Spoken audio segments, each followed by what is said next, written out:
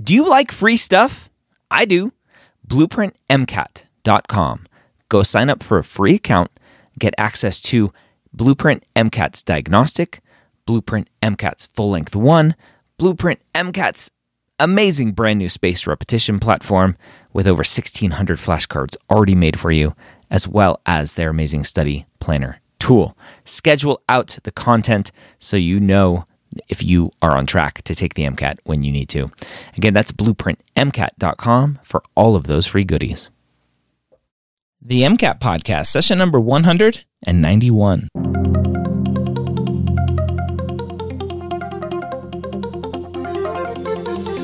A collaboration between the medical school headquarters and Blueprint MCAT. The MCAT Podcast is free MCAT prep to help you understand the MCAT, teach you how to break down questions, and give you the skills and confidence to get the score you want on your MCAT test day. Learn more about Blueprint MCAT at blueprintprep.com/MCAT. Welcome to the MCAT Podcast. My name is Dr. Ryan Gray, your host here every week. As always, I'm joined by Phil from Blueprint MCAT, formerly Next Step Test Prep. And let me tell you, if you are in the market for full-length exams for the MCAT, you need Blueprint MCAT exams. You really need the AAMC exams, and if you need more, Blueprint is the next place to go. A informal poll on Reddit shows that students love Blueprint exams. Again, formerly Next Step Test Prep, so you'll see students talking about Next Step a lot on Reddit, but Blueprint is their name. Don't forget it. Students love Blueprint exams. They mimic the real tests the best. They mimic kind of the scoring the best. They have a ton of data because so many students use Blueprint exams. Again, go check them out, blueprintprep.com. We're going to continue our discussion and breakdown of one of those full lengths, actually full length 1, which you can get for free by going to blueprintprep.com and get that exam. Let's go ahead and jump in, and we're going to continue our breakdown of our Chem Phys section, Passage 7. Phil, back for some more MCAT podcast. How you doing, my friend? I'm doing great. I managed to avoid all the combustion reactions of the 4th of July. Didn't get burned physically, avoiding the corona, avoiding the, explosives. Yeah. It's this fine boundary. I pretend like I don't actually just love fireworks. I personally, I'm all about it. I sold fireworks for a job for years, but nice. Now I'm pretending to be an upstanding citizen. I'm interested to see, since so many fireworks shows were shut down this year and so many people went and bought their own fireworks. I mean, it was crazy seeing, even here in Boulder in Colorado, just amazing, just like fireworks everywhere. I'd be interested to see. I haven't seen any reports on ER visits and amputations with fingers and stuff like that, which are always an issue on 4th of July, but I'd assume even more so this year just because everyone went rogue. This is self-fireworking, yeah. St. Patty's Day and 4th of July. Those are the busy days in the ER. Yep. Cool. All right. So we're continuing Blueprint MCAT, formerly Next Step Test Prep.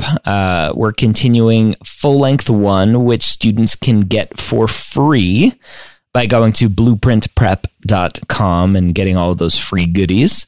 We're continuing our breakdown here of the Chem Phys section, running on into Passage 7.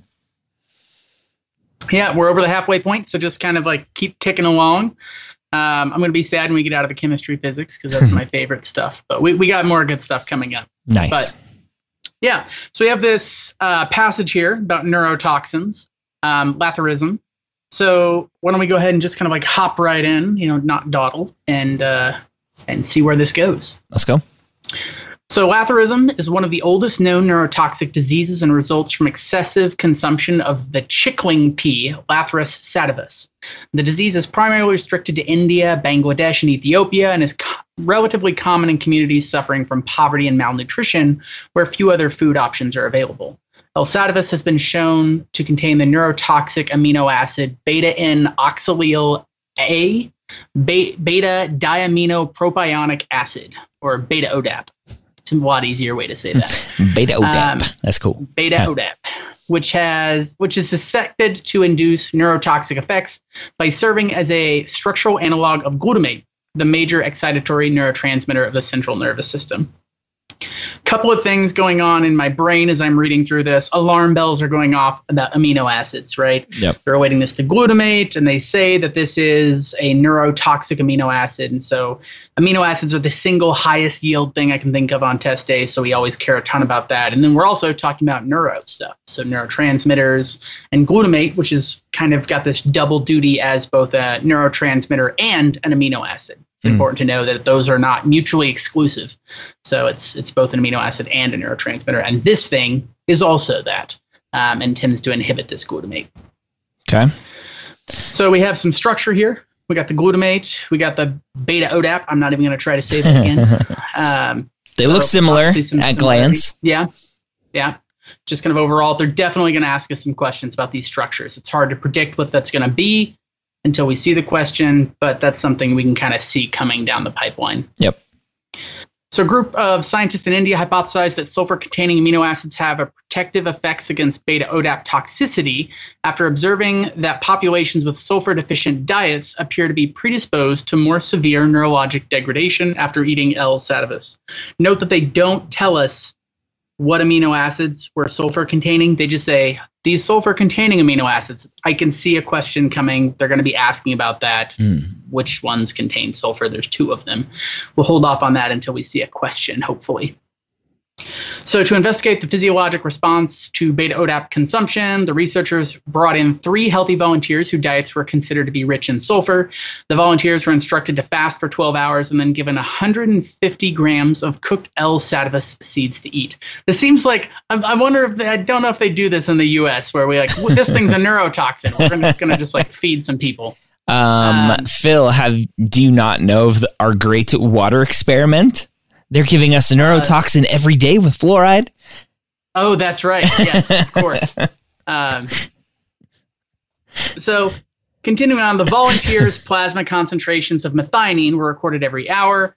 After 10 hours, the volunteers were provided a meal with several whole eggs, which each contained approximately 400 milligrams of methionine per 100 grams of weight. 3 more hourly measurements were recorded, as well as a measurement at time equals 24 hours. The results of their study can be found in Figure 2. And then we got Figure 2, which shows us some of this like time frame here. So what are your thoughts kind of like just looking at the graph overall?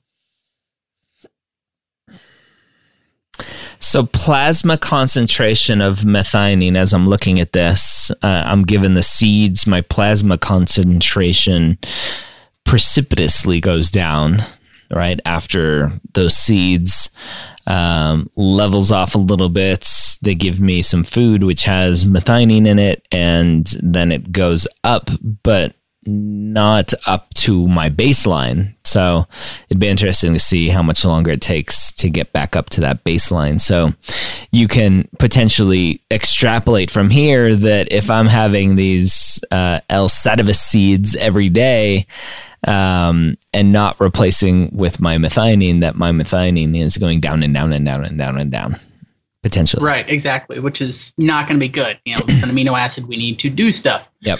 Build proteins.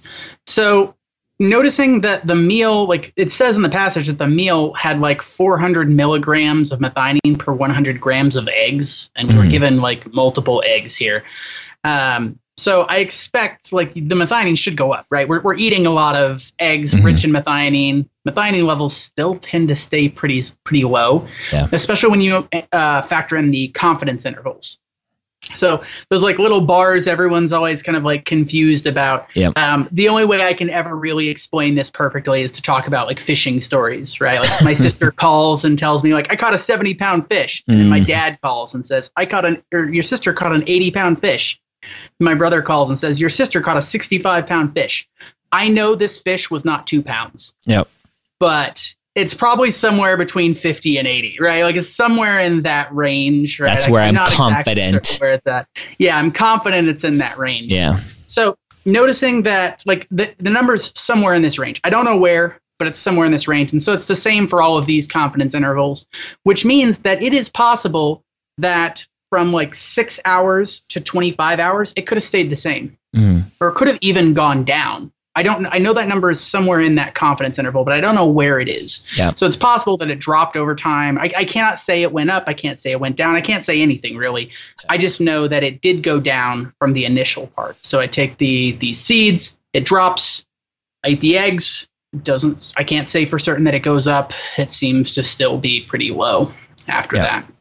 Okay. So confidence intervals are a little bit of a thorn in the side of a student where they want to look and be like really precise. Okay. So that finishes up the passage. So we have this question 35. Lathyrusm is known to target and degrade collagen in the lower limbs. Which pair of amino acids would best provide disulfide links to stabilize the folded form of collagen? Here's the sulfur question. Yeah? Yeah.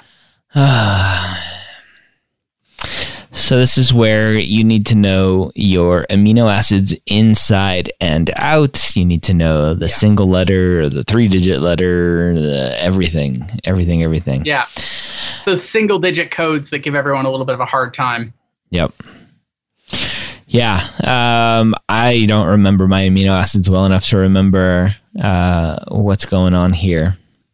Yeah, I feel like I had to like memorize, like binge and purge. I like memorized them and I forgot them like 4 or 5 times during my life. Yep. At this point, they're like well integrated. But so C is going to be cysteine, M is going to be methionine, which they talked about a lot in the passage.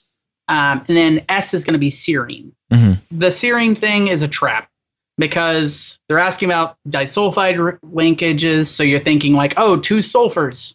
And then you see answer choice D, which is serine, and that looks like sulfur and sulfur, but that's not what that's saying. Yeah.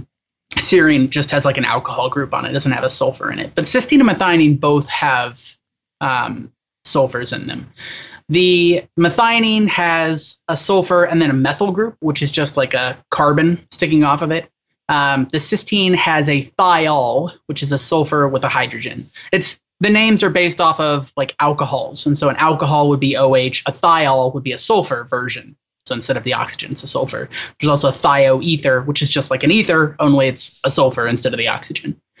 So looking at this, basically you just have to take away that, and you have to know this, right? Like you got to know these amino acids forwards, backwards, sideways, and you got to know that the only amino acids that can do disulfide bridges are cysteines. And so the answer is just going to be A from this point. Cysteine, that's where we get all of our disulfide bridges. And you just have to know that, period. Yeah, just have to know that. Like, honestly, when it comes to topics on the MCAT, students will ask me, like, am I going to have, like, questions on the kidney? I'm like, maybe not. Who knows? Yeah. You're going to get amino acid questions. You're going to get, like, 5 or 6 or 8 of them. Yep. So it's definitely the highest yield thing I can always think of. Whenever a student asks me, like, what should I be studying? My first answer is, do you know your amino acids? Because that's something you need to know. Yeah. So here's a question for you. So this question at the end of the day is a pseudo-discrete, right? It's saying disulfide links. Where do you get them from? What amino acids? In my Facebook group recently, someone posted, oh my gosh, guys, someone recommended that in Chem Phys, specifically Chem Phys, not the other sections, but specifically Chem Phys, don't read the passages, go straight to the questions, find the answer if you need to in the passage, but don't read the passages, they're a waste of time. And she posted that, and she said, I tried it for the first time, my score went up 5 points from the highest I've ever scored before. That could be the case. That's something that I don't know if that's going to happen with every student. She said, like, within that, like, oh, it's a waste of time to read the passage. If timing is your issue, I actually think that that's an acceptable strategy in the sciences, because there are questions that you need to know from outside, and you just, like, it's a pseudo-discrete. However, if you have the time, there are going to be some questions that you do have to get from the passage. And so just completely skipping the passage, I don't know if I can, like, completely endorse that. That's definitely not a way to get a 528. But if you're only answering like 2/3 of the questions because you don't have time to get to the other third, then maybe that strategy actually would be beneficial to you. I want to be really clear. Only in the sciences would that even be possible. In the cars section, they're asking you, like, what did the passage say? And so you have to read the passage to answer those. Yeah. Okay. All right. Next it's actually question. Something I talk about with my students pretty frequently. Yeah. To just be like, if you're like crammed on time, if you have like 5 minutes left and a passage left, try to answer the questions without reading the passage. Yeah. It's good plan B. All right, question 36 here. Which of the following correctly identifies a chiral center in beta ODAP? That's fun to say. Yeah, it is. It's a lot more fun than the other name. Yes. And so obviously, if you're listening to this on the podcast, it's kind of hard to see all of these episodes that we're doing for Full Length 1. We're recording as well for YouTube. So go check out YouTube. You can see these things, these structures here. And we're looking at this beta ODAP structure from figure 1 of the passage with different arrows pointing to the different, I don't know what you call those, different what? I don't know. I just say different carbons or atoms. Yeah. Different carbons here. So answer choice A, we have the arrow pointing to this carbon that's attached to the double bond oxygen and the alcohol group. Answer choice B, arrows pointing to this NH2 amino. Is that what it is? Amino group? Amino. Note that every amino acid has that amino group, which is why it's called an amino acid. Uh-huh. It's also got that carboxylic acid, the C double bond OH on the far right. So that's why they're called amino acids, because they all have an amino group and a carboxylic acid, and then some other thing as its R group. Okay. Answer choice C is the glutamate, which is interesting. So that seems to be an outlier. But like, wait, that's not even the right molecule that they're asking me about. Exactly. So easy to throw that one out. Yeah. All right. So I got 75% chance now. And then answer choice D, it's pointing that. Yeah. So that's pointing to the carbon in the middle. That is in the middle. I don't know. So chiral center. So chiral that's where you have like the left and right, where things are like mirror images, right? Yeah. Samuel L. Jackson and Samuel D. Jackson, or whatever those. I love that meme. So the question is, where is the mirror image? If I rotate it around, where's the mirror image? So not just a mirror image, but something that is capable of having a mirror image and being a different molecule, like switching from the R to the S. Mm-hmm. And so it's going to have to be a carbon that's attached to 4 different groups. Because if it's attached to just 3 things, it's not or like 2 of the things are the same, then it's not going to be a chiral center. So chiral center, I know we've covered this a ton, and it's always good to just continue beating it in. Look for the atom that's attached to 4 different things. Right.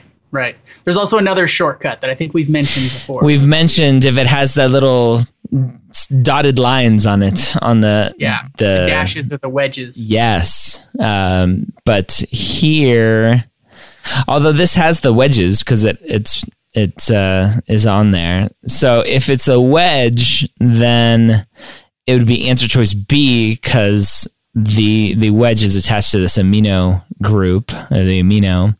Answer choice C, it's attached to the amino too, but that's the wrong molecule. So that's kind of you're trying to trick someone into picking C. So I would go with B. I forgot about that trick with the wedges. Yeah, the dashes and the wedges. I don't know why the AAMC does it, but they do it all the time. They leave in the dashes and wedges and ask you what's chiral, and you're like, the one with the dash or the wedge. Because that's the only reason you would ever show a dash or a wedge is if it's important, if it's coming towards you or away from you, which means it's a chiral center. Okay. Answer choice A is that carbon is connected to 3 things because one of them is a double bond, so it's only connected to 3 things. Yep. D is connected to 4 things, but 2 of them are hydrogens, so they're the same, so we can eliminate that.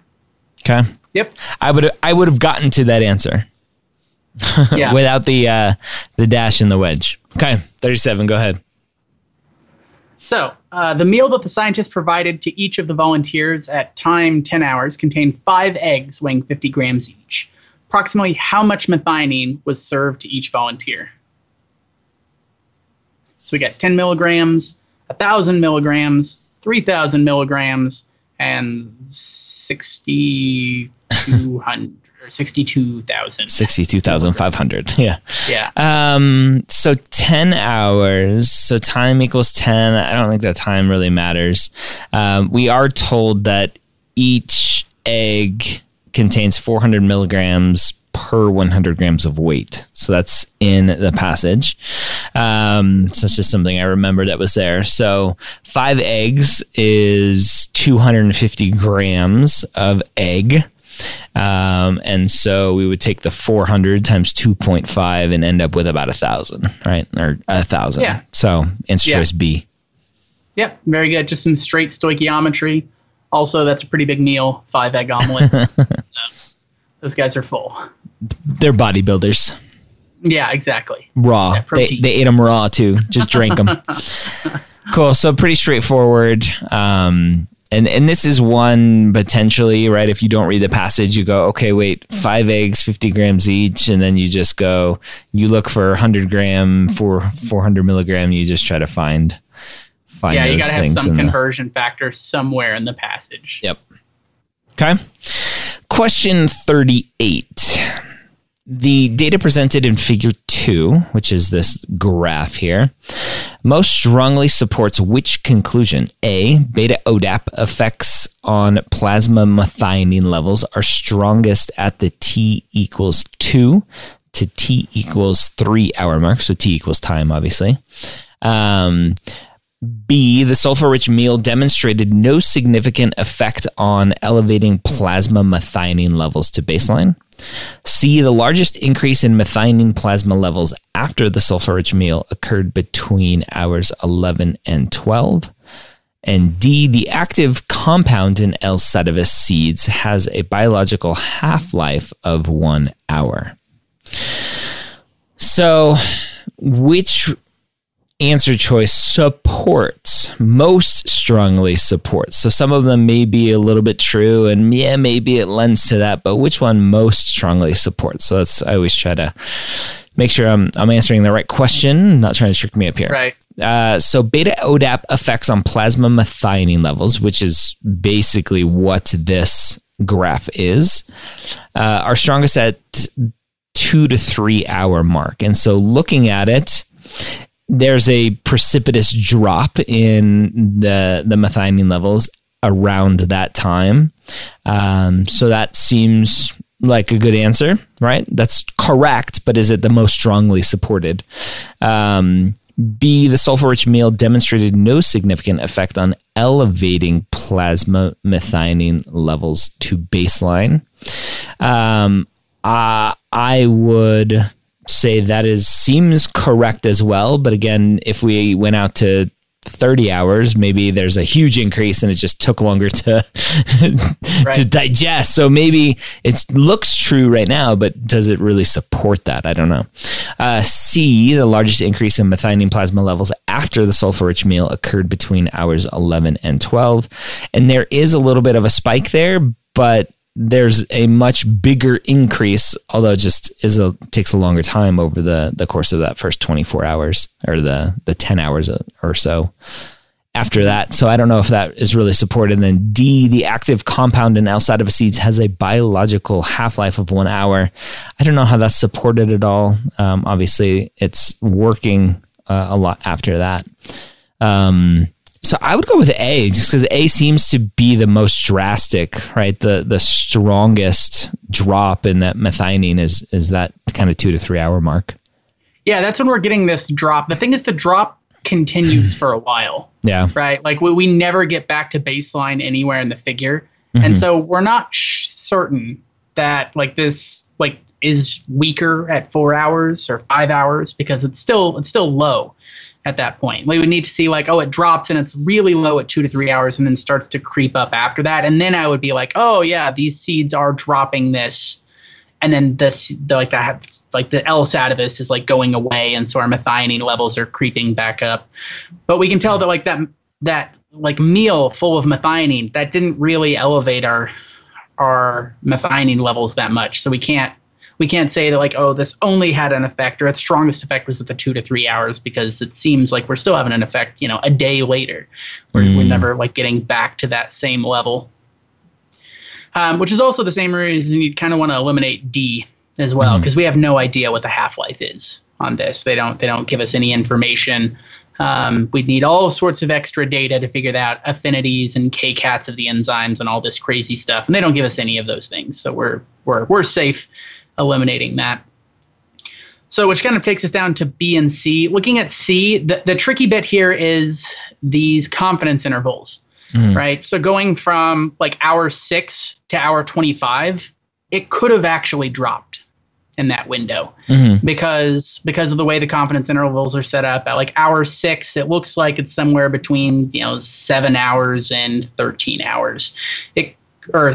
Milligrams of methionine. It could be 7. It could be 13. It's somewhere in there. I'm not really sure. I know it's between those two, but I don't know where it is. It could have been at 12.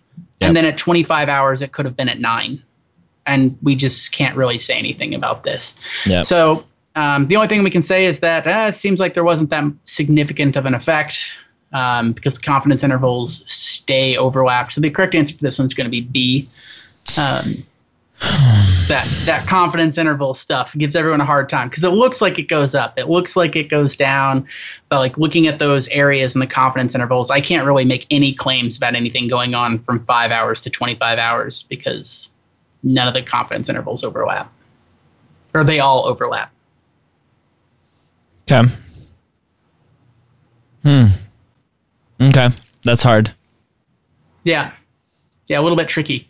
Data can be a little misleading if you just look at just the points on a graph instead of the confidence intervals. Yeah. Okay. So this takes us to 39. So the researchers originally wanted to recruit additional volunteers with sulfur-deficient diets for the study. What is the most likely reason this request was refused? So we have, it's difficult to find patients with sulfur-poor diets in the area the study was conducted. The researchers found many willing participants who had sulfur-rich diets, and it therefore seemed appropriate for that to be the focus. The mechanism of how L. sativus affects sulfur-deficient patients is already clear, and the health risks of providing L. sativus to sulfur-deficient patients were too high. I think it seems pretty obvious the answer choice D, right? It's just from a moral and ethical standpoint, be like, yeah, we don't want to kill our patients. Right. The L. sativus makes your levels of methionine drop, the levels of like sulfur-containing amino acids drop. If you're already low, that's going to be a more severe problem. Yeah. The other ones don't really make sense that much either anyway. Like it's difficult to find patients with a sulfur-poor diet. That's not really a good reason to just like say like, oh, I'm trying to study this disease, but I have a hard time finding people with the disease, so I'm just not going to study it. Yeah. Right. Like that's not a very, sound reasoning. And also B, like the researchers found many willing participants that had sulfur-rich diets, right? Yeah. Like most of the people who wanted to be in my study didn't have diabetes, so I'm only studying people who don't have diabetes for my diabetes medication, right? Yeah. Like that doesn't make sense. Doesn't make sense either. But so the risk C would be pretty severe. C is like the potential one that I think a lot of students will pick because it's like, oh, the mechanism of how it affects sulfur deficient patients is already clear. And students will jump at that because we can see in the chart that L. sativus does hurt sulfur deficient patients, right. But we don't know the mechanism of that, right? And so we know it happens, but we don't know why, which is a lot of things in medicine. And so answer choice C is the kind of tricky one here. Yeah, that also kind of asks the question of like, if we're already really clear on all the mechanisms, then why are we studying it in the first place? Yeah. Right. Like obviously we're doing research on these seeds and like maybe we should figure out like the only reason we're doing it is because we need to figure out more about it. Yeah. Yeah. Let's work on growing other seeds that, other beans that don't kill people. Okay, cool. And then that's it. That's it for that passage. Moving on to one of my favorite passages of this exam next. All right, so there you have it. Passage 7, full-length one from Blueprint MCAT. Again, blueprintprep.com/MCAT. You can sign up for a diagnostic, the first full length, which is what we're covering here on the podcast, for free, as well as some other goodies. blueprintprep.com/MCAT. Hope you have a great week. We'll see you next time here on the MCAT podcast.